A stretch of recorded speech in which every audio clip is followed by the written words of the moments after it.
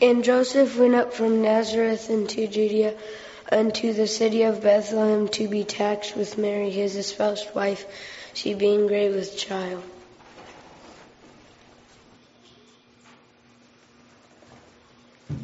And she brought forth her firstborn son, and wrapped him in swaddling clothes, and laid him in a manger, because there was none to give room to them in the inns.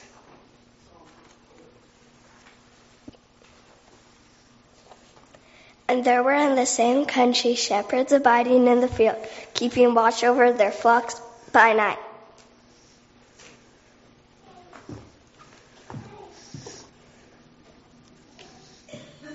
And lo, an angel of the Lord shone round about them, and they were sore afraid. But the angel said unto them, Fear not, for behold, I bring you good tidings of great joy, which shall be to all people. For unto you is born this day in the city of David a Savior, who is Christ the Lord.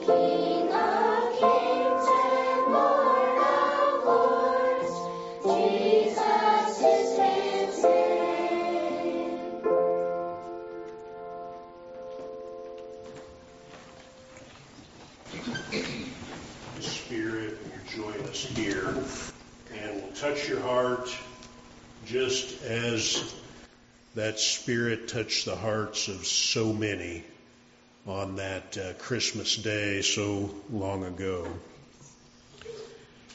Just a few announcements here this morning before we begin. There is no offertory as part of the service this morning, but afterwards the deacons will have a tray out in the foyer to receive your offering if you'd like to share. And then I'm going to read here in a moment a call to worship and some opening scriptures. And then the choir is going to be bringing the opening hymn. But we will join them, so stay seated until you get the nod, and then we'll stand and we'll join them in singing the third stanza of Silent Night, which is number 147. That's printed in your bulletin, so just wait until you're directed to do so, to stand and to join as a congregation with the choir as they sing. I'd like to read to you a few scriptures out of the book of Isaiah. And if you are familiar with Handel's Messiah, many of the scriptures that he put to song are contained in that book of Isaiah. I'm going to read a few of these to you. The first is out of the 9th chapter of Isaiah, beginning at verse 6. It says, "For unto us a child is born, unto us a son is given, and the government shall be upon his shoulders, and his name shall be called Wonderful, Counselor, the Mighty God, the Everlasting Father, the Prince of Peace. Of the increase of his government and peace there is no end, upon the throne of David and upon his kingdom, to order it and to establish it with judgment and with justice from henceforth, even forever. The zeal of the Lord of hosts will perform this. The Lord sent his word unto Jacob, and it hath lighted upon Israel." And from the 40th chapter of the book of Isaiah, a few selected verses. Comfort ye, my people, saith your God. The voice of him that crieth in the wilderness, prepare ye the way of the Lord. Make straight in the desert a highway for our God. Every valley shall be exalted, and every mountain and hill shall be made low, and the crooked shall be made straight, and the rough places plain. And the glory of the Lord shall be revealed, and all flesh shall see it together, for the mouth of the Lord hath spoken it. He shall feed his flock like a shepherd. He shall gather the lambs within his arms, and carry them to his bosom, and shall gently lead those that are with young.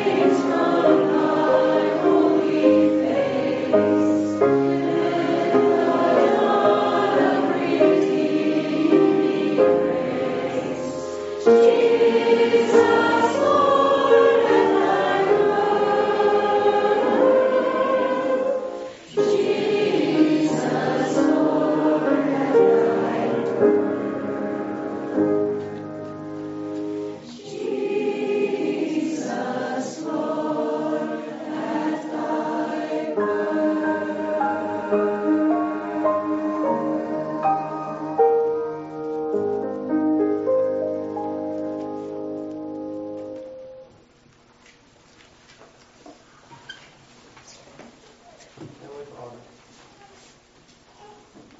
we gather here this morning in joy in our hearts to sing praises unto our God. And already we have felt that Spirit which is present. And Father, we pray that you would minister unto all who are here as we feel that joy and sing of that glorious Lord that has been a gift unto all who are willing to accept that gift, that even born as a child in a manger. And what a humble blessing and way in which the Lord works.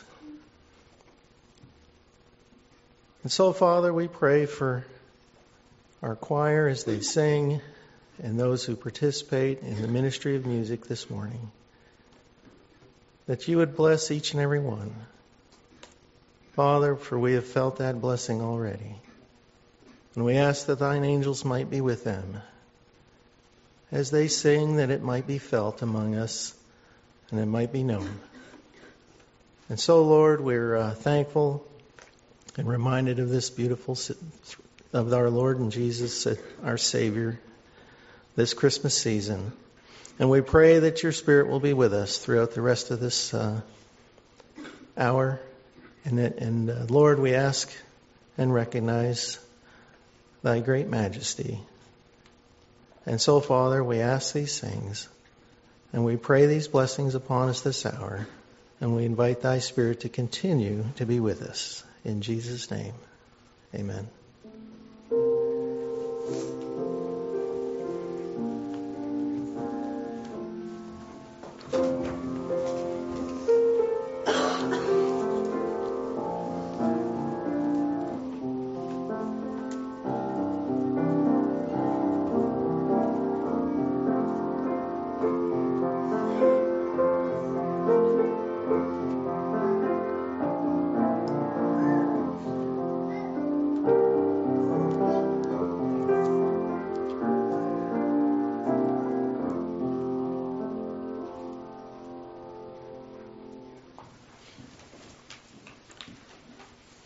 I've had the privilege to preside over this Christmas service a number of times, and oftentimes it's challenging to find new stories and Christmas testimonies to share with you. So you'll find a few that are my favorites that perhaps you'll hear again today that we've shared over the years past. One of my most favorite Christmas hymns is I Heard the Bells on Christmas Day. And that was written actually by a well-known poet, Henry Wadsworth Longfellow. And I didn't know until just recently the story behind that beloved Christmas time hymn. And I want to share that with you this morning, and then we get to sing that particular hymn. In March of the year 1863, 18-year-old Charles Appleton Longfellow left his family's house on Brattle Street in Cambridge, Massachusetts, a colonial mansion that had served as General Washington's headquarters from 1775 to 1776. Unbeknownst to his family, he boarded a train bound for Washington, D.C., and traveled over 400 miles down the eastern seaboard in order to join President Lincoln's Union Army to fight in the Civil War. Charles was the oldest of 6 children born to Fanny Elizabeth Appleton and Henry Wadsworth Longfellow. And he was the celebrated literary critic and poet. And Charles had 5 younger siblings, a brother aged 17 and 4 sisters, 13, 10, and 8, and one who had died as an infant. Less than 2 years earlier, Charles' mother, Fanny, had tragically died after her dress had caught fire. Her husband, Henry, awakened from a nap and tried to extinguish the flames as best he could, first with a rug and then with his own body. but she had already suffered severe burns, and she died the next morning. This was in July of 1861. And Henry Longfellow's own burns were severe enough that he was unable to attend his own wife's funeral, and he stopped shaving on account of the burns, growing a beard that would become associated with his image. At times that he feared that he would be sent to an asylum on account of his grief. When Charlie, as he was called, arrived in Washington, D.C., he sought to enlist as a private in the 1st Massachusetts Artillery. Captain McCarthy, commander of Battalion A, wrote to Henry Wadsworth Longfellow for permission for Charlie to become a soldier. And HWL, as his son referred to him, granted that permission. Longfellow later wrote to his friend Charles Sumner, a senator from Massachusetts, and John Andrew, the governor of Massachusetts, and Edward Dalton, the medical inspector of the 6th Army Corps, to lobby for his son to become an officer. But Charlie had already impressed his fellow soldiers and superiors with his skills, and on March 27th of 1863 he was commissioned as a 2nd lieutenant in the 1st Massachusetts Cavalry, assigned to Company G. At the Battle of Chancellorsville in Virginia, he saw no combat, but spent his time guarding wagons. And Charlie fell ill with what they called camp fever, which was probably typhoid or some type of typhoid malarial fever, and he was sent home for several months with his family to recover and missed the Battle of Gettysburg. But he rejoined his unit in August of 1863. And on the first day of that December, Henry Wadsworth Longfellow was dining alone in his home when a telegram arrived, the news that his son had been severely wounded, inaccurately stating that he had been shot in the face 4 days earlier. Then in November, while involved in a skirmish during the Battle of Mine Run, Charlie had been shot through the left shoulder with the bullet exiting under his right shoulder blade, traveling across his back, and it nicked his spine. And Charlie avoided being paralyzed by less than an inch. He was carried to New Hope Church in Orange County, Virginia, and then transported to the Rapidan River, and Charlie's father and younger brother, Ernest, immediately set out for Washington. Charlie arrived by train on December 5th, and Henry Wadsworth Longfellow was alarmed when informed by the Army surgeon that his son's wounds was very serious and paralysis might ensue. And 3 surgeons gave a more favorable report that evening, suggesting that the recovery would require him to be long in healing, at least 6 months. On Friday, December the 25th of 1863, Longfellow, as a 57-year-old widowed father of 6 children, the oldest of which had been spared near paralysis, fighting for a war against itself, wrote a poem to capture the dynamic and dissonance in his own heart and the world he observed around him on that Christmas day. He heard the bells ringing in Cambridge and the singing of peace on earth, but he observed the world of injustice and violence that seemed to mock the truthfulness of this optimistic outlook. The theme of listening recurs throughout the poem, eventually leading to the settledness of a confident hope, even in the midst of bleak despair, as he recounts to himself that God is alive and righteousness shall prevail. Within a decade, the poem was put to music by the English organist John Baptiste Calkin. Saints, shall we sing together I heard the bells on Christmas Day, hymn number 162. We'll remain seated.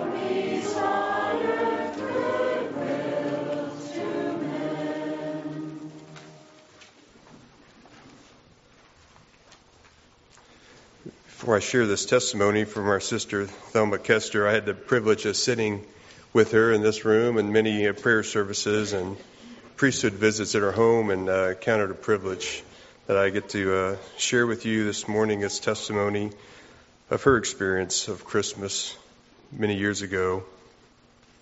From her words and her writing, it was Christmas time. The year was 1930. And the Depression was holding our nation in its grip. Many people would have no Christmas at all that year. The following is a true story I wrote that happened to our family then. Silent night, holy night, all is calm, all is bright, sing the children of our junior department, Walnut Park Church, round yon virgin, mother and child. How lovely they are singing this afternoon, whispered Mama to me. The children were rehearsing for their Christmas program, and everything was going well. Already most of them knew the speaking parts perfectly, and Christmas was still 3 weeks away. That's enough for today, she told them as they finished their song. You are all done so well, the service will be especially good. I believe Jesus is pleased with your singing today. You're going to do very well for him on the program. That's all for today. Mama turned to me at the piano. Thelma, she said happily, we have never had the children doing so well as this year. I feel so good about this program. It should be very inspirational for all the church. Yes, Mama, I responded. Maybe it's because maybe it's because there's so little else for them to look forward to this year. A cloud crossed my mother's face. I know, she sighed. This depression is a horrible thing. I wonder if it will ever end. Many of our little ones here today will not get a gift at all except the bag of candy and the orange we will give them at the close of the program. We put our shabby but warm coats on, turned out the church lights, and stepped outside. We really didn't mind too much being shabby. Everyone else was the same way, and we were warm. There wouldn't be much in our home either, but we were all older now. All of us were either in high school or junior high. Besides, Mama was very clever in making nice things out of almost nothing. And we had managed to have something for each of us too. However, in many of the homes of our congregations, there would be no Christmas at all. I was thinking about that as we walked up the street together in the cold, crisp autumn air. Miss Moran! Oh, Miss Moran, a voice behind us called. We stopped and turned around to see old Brother Criley limping his way down the sidewalk. Wait, he called cheerily. I have something for you. Catching up to us, he thrust his heavy quart jar into Mama's hands. He looked about stealthily. He wanted to be sure no one else saw him. It's for the children, he said. I've been saving my pennies for a year for the children. You know just which ones have the greatest need, Sister Moran. I want you to take all these pennies and buy toys and gifts for as many as you can, but don't tell anybody where they came from. This is our secret. He looked at me. Young woman, you see that, don't tell anyone either, he demanded. Brother Criley, I laughed. You know I won't tell, and thinking it's a wonderful idea. I added, as I bent down to give Brother Criley a big hug and then planted a kiss on his cold cheek. Harf, snorted Brother Criley, but his eyes were twinkling. I've got to get on back to the house now, he mumbled. I am getting the cold, and he turned and limped back down the street about a half a block away to his home. Oh, Mama, won't it be fun buying all those things for the children? I exclaimed. Mama's eyes were already glowing with excitement. She was planning just what to buy. Christmas Eve came in cold that year of a Great Depression. Snow began falling early in the afternoon, and by the time we had come from school, it was piling up outside. A perfect Christmas, I thought, if only everyone could be warm and safe indoors. Soon Daddy came in, and we sat down at our evening meal of home-made bread and beans. How secure we felt, surrounded by the warmth and love of each other and the good nourishing food before us at the table. In the living room stood the tree Daddy had cut from the nearby woods. It was decorated with ornaments carefully packed away during better times, and the garland was white, puffy popcorn from our summer garden. All about the trees were many packages in large boxes waiting to be delivered that evening. It's time to be going, announced Daddy. Come on, girls. Get your wraps on. We've got work to do tonight.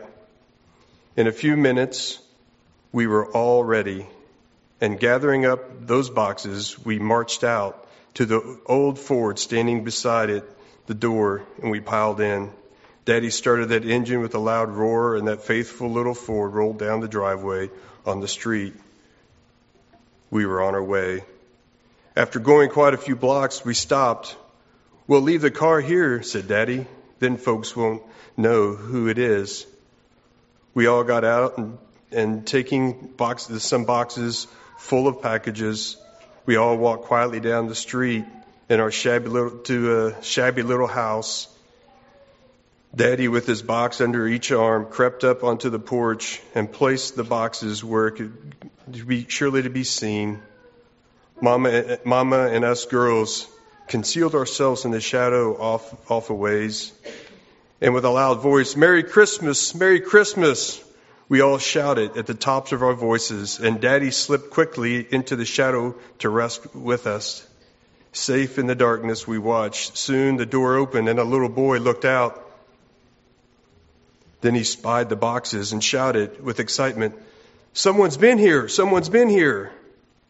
Then he and other children rushed out, followed by their mother. She stood there a moment, gazing down at the presents, then looking off into the darkness and cried, "Thank you, whoever you are. Oh, thank you." And picked up the boxes. She went back into the house with her children jumping about her and squealing for joy. The door closed and we went quietly on our way. On we went from one place to another, taking our precious gifts of love brought by Brother Criley's pennies. At last, the boxes were all delivered, and we walked quietly back to the old Ford parked a few blocks away. Helen began to sing Silent Night, Holy Night. The snow was falling gently all about us, and it crunched underneath our feet as we walked along, singing that beautiful carol. All is calm, all is bright. I'm sure the people in their homes for that Christmas Eve heard our song as we passed, and perhaps they too joined in as we sang. Round yon virgin, mother and child, holy infant, so tender and mild, sleep in heavenly peace. I never forgot that Christmas Eve and the warm, happy feeling that filled me as we delivered those wonderful gifts of love. And these people never knew who brought the toys and simple clothes, stockings, gloves, caps, scarves, nor the kind old man who had saved his pennies all the year and shared them. It was his secret and ours. And in case you were wondering how much Mama could buy with a quart of pennies, stockings cost 10 cents a pair, and other items accordingly.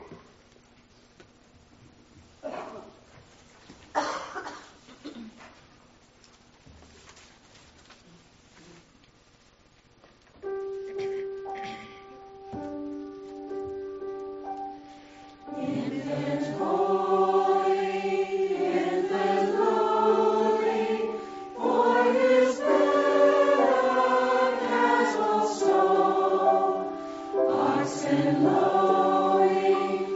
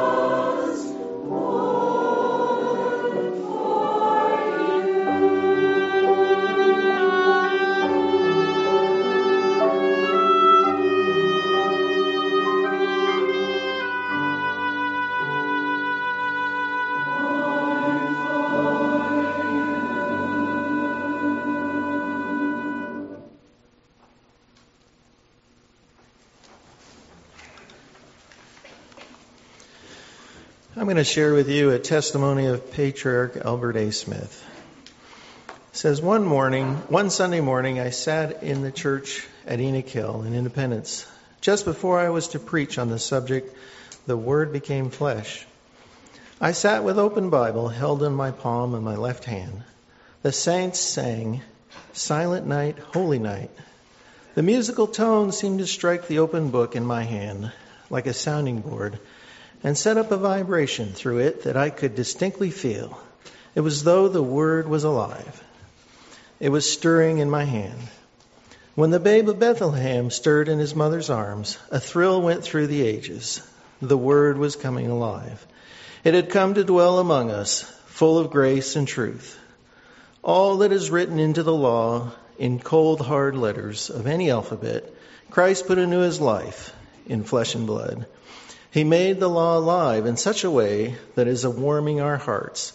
The disciples on the road to Emmaus said, Did our hearts not burn within us while he talked with us by the way, and while he opened to us the Scriptures, and in such a way that it is enlightening to our minds? That was the great work of our Master, to interpret the Word, the gospel in flesh and blood, so that it would appeal to the heart and be understood by the mind of men. I have pictured myself, Jesus in meditation. I have imagined him following that occasion when in the councils of heaven he volunteered to come to the earth and undertake the salvation of men. And I have fancied him thinking to himself, quote, "Now I have undertaken this mission. How shall I go about the task of reaching men?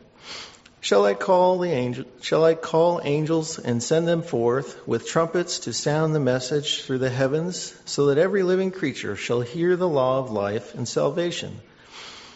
If I do that, some men will look up and say, 'Your law is all right for the angels, but I am no angel. I am dragged in the mire.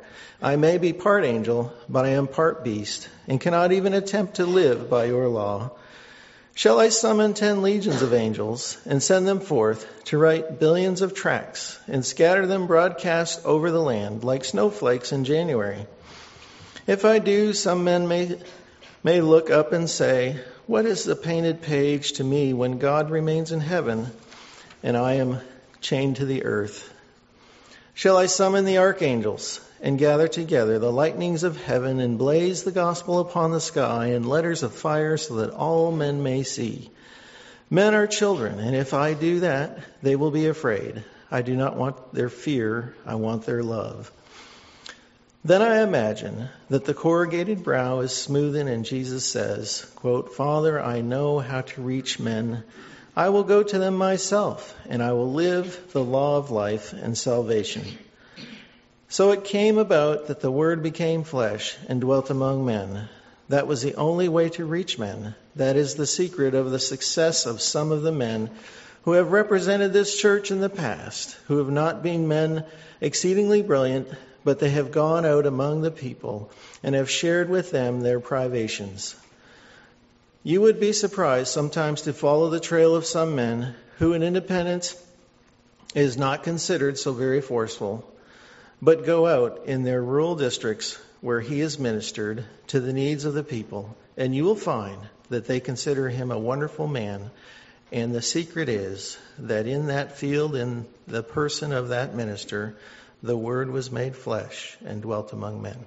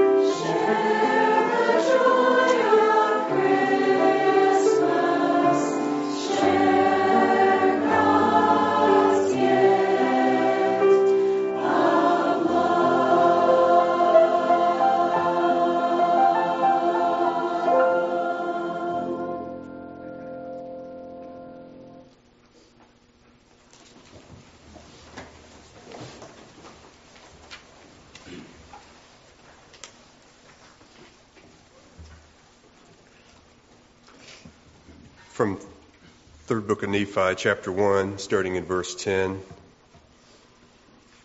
And now it came to pass that when Nephi, the son of Nephi, saw this wickedness of his people, his heart was exceeding sorrowful. And it came to pass that he went out and bowed himself down upon the earth and cried mightily to his God in behalf of his people. Yea, those who were about to be destroyed because of their faith in the tradition of their fathers. And it came to pass that he cried mightily unto the Lord all the day. And behold, the voice of the Lord came upon him, saying, Lift up your head and be of good cheer, for behold, the time is at hand, and on this night shall the sign be given. And on the morrow come I into the world, to show unto the world that I will fulfill all that which I have caused to be spoken by the mouth of my holy prophets. Behold, I come unto my own, to fulfill all things which I have made known unto the children of men from the foundation of the world, and to do the will both of the Father and of the Son of the Father because of me, and of the Son because of my flesh. And behold, the time is at hand, and this night shall the sign be given. And it came to pass that the words which came unto Nephi were fulfilled, according as they had been spoken. For behold, at the going down of the sun there was no darkness, and the people began to be astonished, because there was no darkness when the night came. And there were many who had not believed on the words of the prophets, fell to the earth, and became as if they were dead. For they knew that the great plan of destruction they had laid for those who believed in the words of the prophets had been frustrated. For the sign which had been given was already at hand, and they began to know that the Son of God must shortly appear.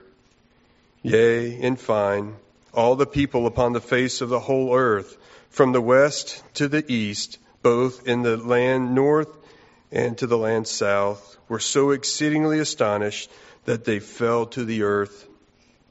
For they knew that the prophets had testified of these things for many years, and that the sign which had been given was already at hand, and they began to fear because of the iniquity and their unbelief. And it came to pass that there was no darkness in all the night, but it was as light as though it was midday. And it came to pass that the sun did rise in the morning again, according to its proper order, and they knew that it was the day that the Lord should be born, because of the sign which had been given.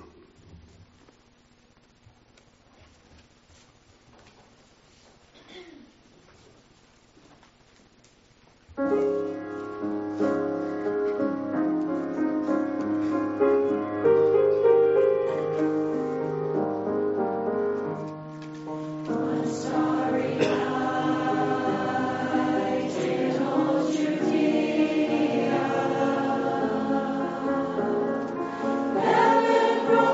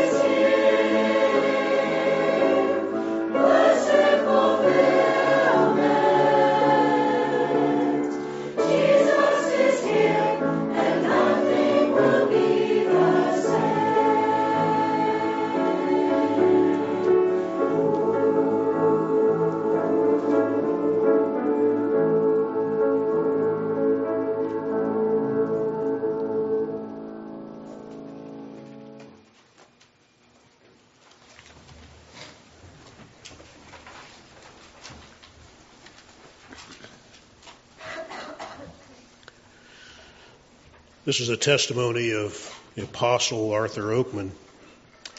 And he says, at Christmas time, it's difficult for me to sing carols.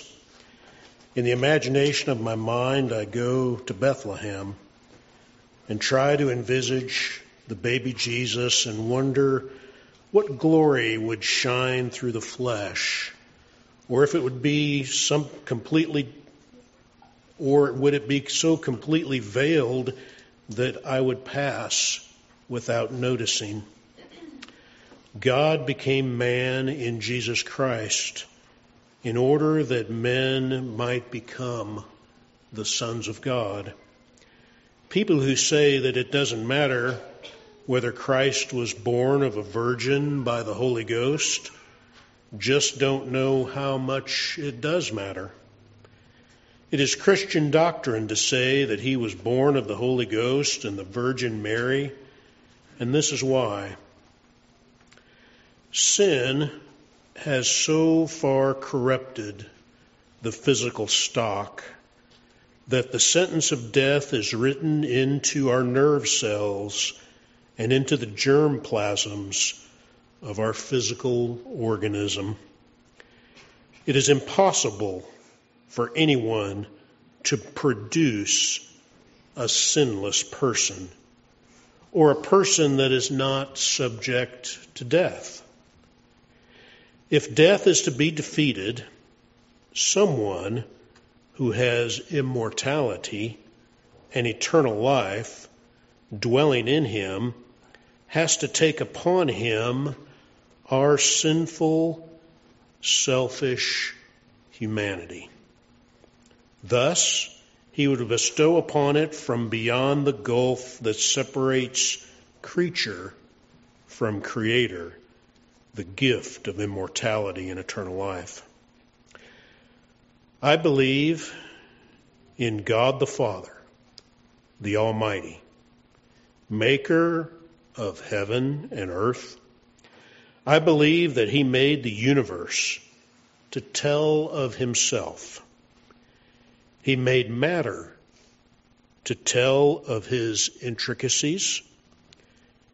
He made space to tell of his greatness. Even the intense fertility of the insects somehow tell of his creative power. But he made man in his own image and sacrificed himself for man. Thus, God fulfills his own nature. For sacrifice is the discovery of oneself in the act of imparting oneself. Love is the discovery of self in the act of self-surrender.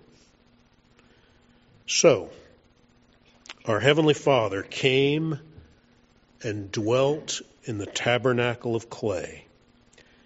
The identity was total and not partial.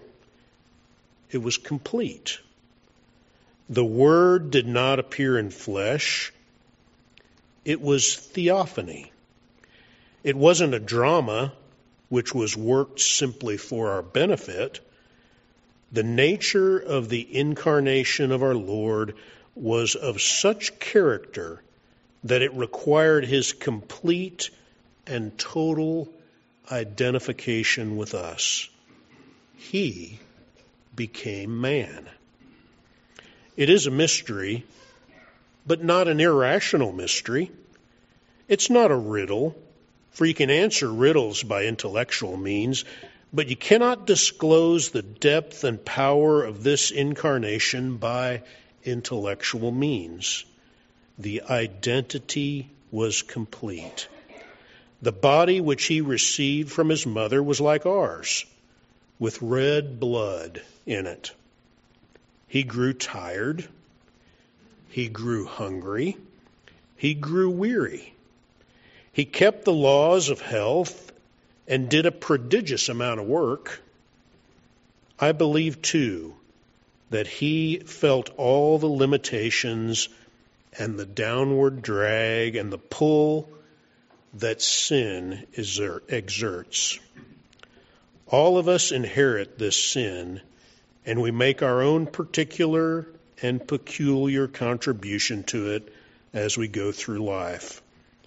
How often must his heart have ached for mankind? He learned line upon line, precept upon precept, so that at every stage of his development, from childhood to manhood, our Lord Jesus Christ represented God as fully as God could be represented in a human being at that stage of his development. As he grew in stature and wisdom and in favor with God and man, how he must have longed for that communion with his Father which he had before the world was. Our choir is going to close this Christmas service by singing that beloved hymn, O Holy Night. And we as a congregation will remain seated during the singing of that hymn, and when they conclude, then we together will stand as Brother Ed brings the benediction upon this hour. May God bless us, each and every one, and very Merry Christmas to you. Remember, saints, the reason for the season.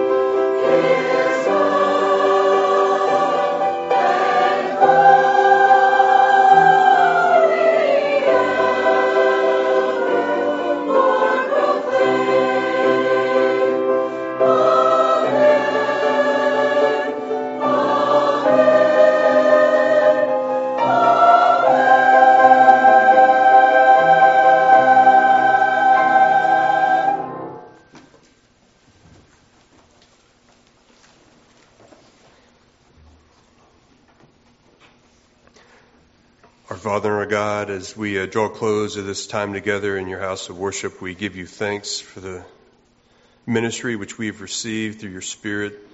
We thank you for the gifts and talents that have been shared by both the youth and those that are older.